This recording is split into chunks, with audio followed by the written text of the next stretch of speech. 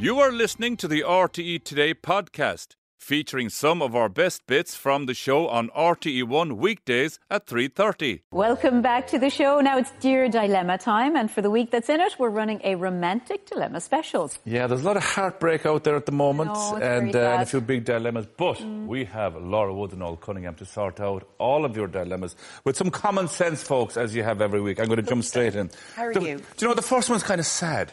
Right? Yeah. It goes as follows. Dear Dilemma, I've been with my wife for over 35 years. When we met, I was overwhelmed by her.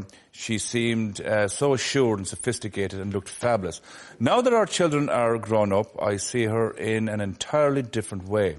I don't think I can carry on in the marriage. Am I the one at fault, expecting too much? Am I still trying to recapture my youth? This is a very, very serious one, folks. It's very sad as well, but I think the first thing to mention is 35 years together is such an achievement. So I would hope that our viewer appreciates and understands that they've really achieved so much by having a loving relationship and raising a family together for 35 years. And I think the secret here might possibly be that you just have to learn to fall in love with each other all over again, because you're not the same people you were 35 years ago.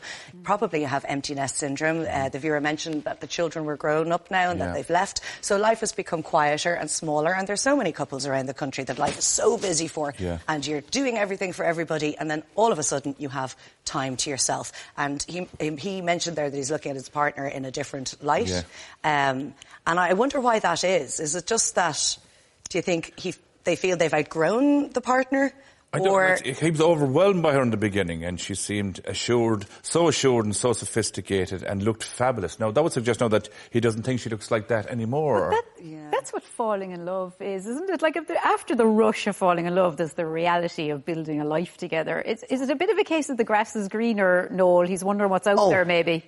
I'm so glad you used that term, because, you know what, I think it's a bit of a man thing. If this man thinks that there's a wonderful life awaiting at the garden gate with stunning women ready to fall at his feet, the way his wife did all those 35 years ago, I've got news for you, mate. You're better off where you are. The grass is never greener on the other side. Yeah. I think this man, as you rightly say, they have to rediscover one another. And I ask him quite honestly, what have you done to inject a little bit of magic back into the relationship? You need to do a little bit of work on yourself, your expectations of a woman who's had your children, who's now no longer in the first flush of youth that sort of you remember. Give her a break, for heaven's sake. Rediscover love, rediscover it's the perfect time for doing it, Valentine's and spring. And you know what? Count your blessings as well. If the grass is green and all, it's usually twice as hard to cut. What a philosophical. That's all I'm adding to the whole conversation. Socrates has nothing on die. The soccer player, isn't it? He played for Brazil in the 80s. Hello. No. I do try. I do wish them well, though. On a serious note, I hope that they... no, seriously, that's the thing. Find each other and find love again. Too much to lose. It's 35 years. That's a long time. And relationships take work, you know. You have to certainly do. Making an effort. Maybe you said, like, go away for a weekend. Finding common ground, pursuing a course together so that you've got common interests, something to look at, look forward to, and to chat to each other about as well. We'll move on to our next dilemma. It says, I've recently started dating again after the end of a long, challenging relationship. The person I've met is everything that I would look for in a partner. However, they are quite a distance away. And after my last experience, I'm nervous to commit to anyone. It's still early days, but I also don't know how I feel about the distance when something more to happen. Can your panel advise? Noel? Very interesting.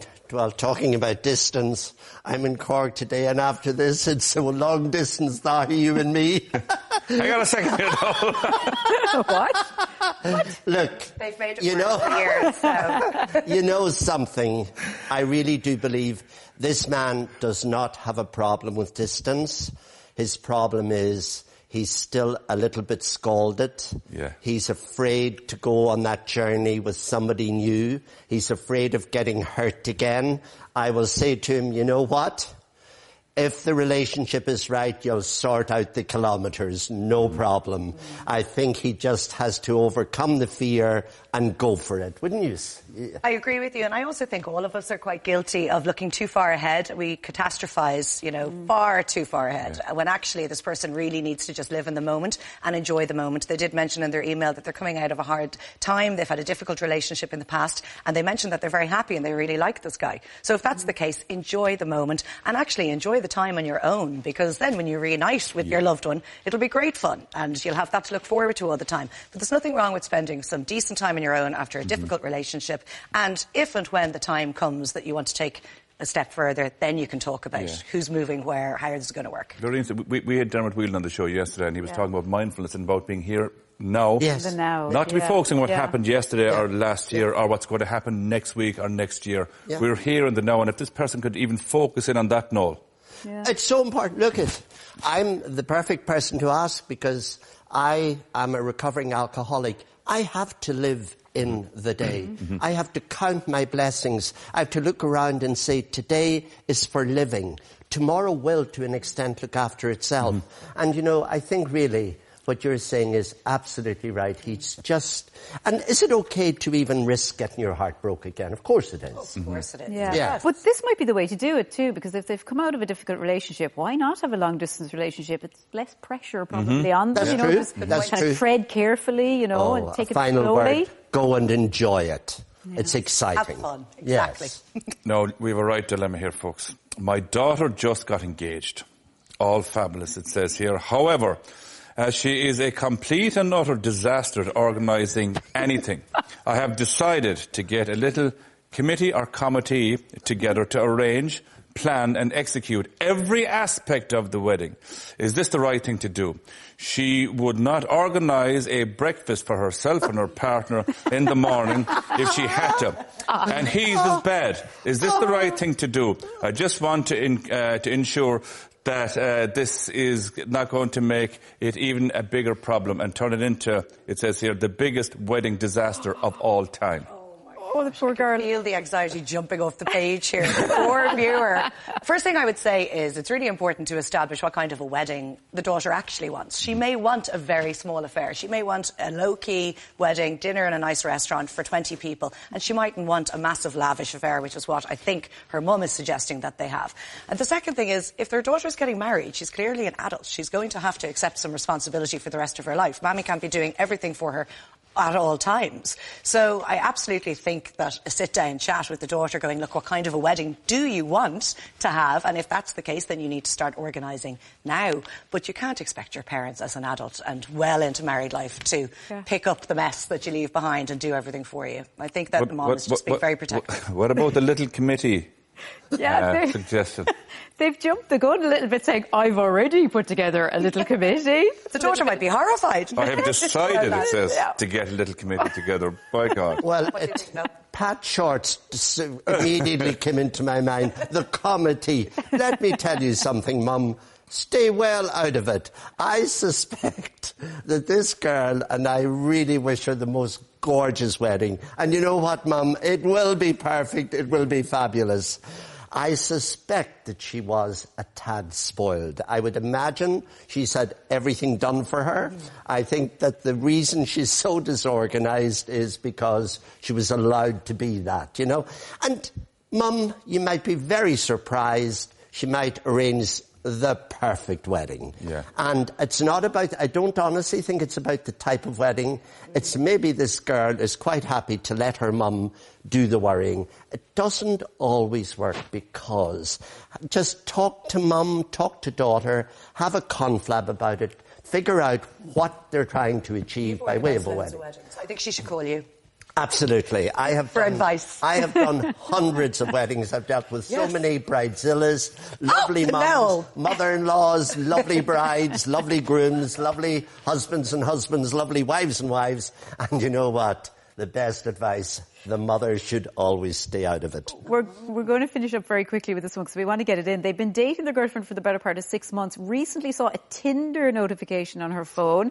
They calmly asked her what that was all about. She was very defensive about it and said whatever's on her phone is none of her business. So they're wondering what could the next step be. Online dating wasn't around when I was dating before I got married, but from what I hear, Tinder is definitely only about relationships. Now, I think an extension of that email was something along the line of... They're looking for friends. They were looking for friendship. Yeah. I don't think Tinder is the place to be looking for friendship. So the alarm would go off, and also if somebody doesn't want the other half looking for the phone, I appreciate you don't want an invasion of privacy, but does it really matter if they want to have a flick through the phone unless you have something to hide? So if it's 6 months, I think I'd probably fail. Red flags. Absolutely. 20 seconds, Noel. What do you say? Oh, without doubt, Bale, I'm new to this sort of dating scene online as well. But you know what?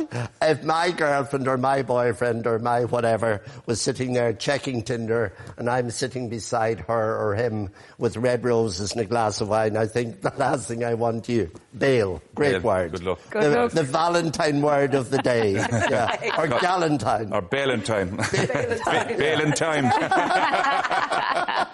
Thanks for listening. Don't forget to tune in to the Today Show every weekday on RTE1 from 3:30. Or if you missed the show, you can watch it back on the RTE player.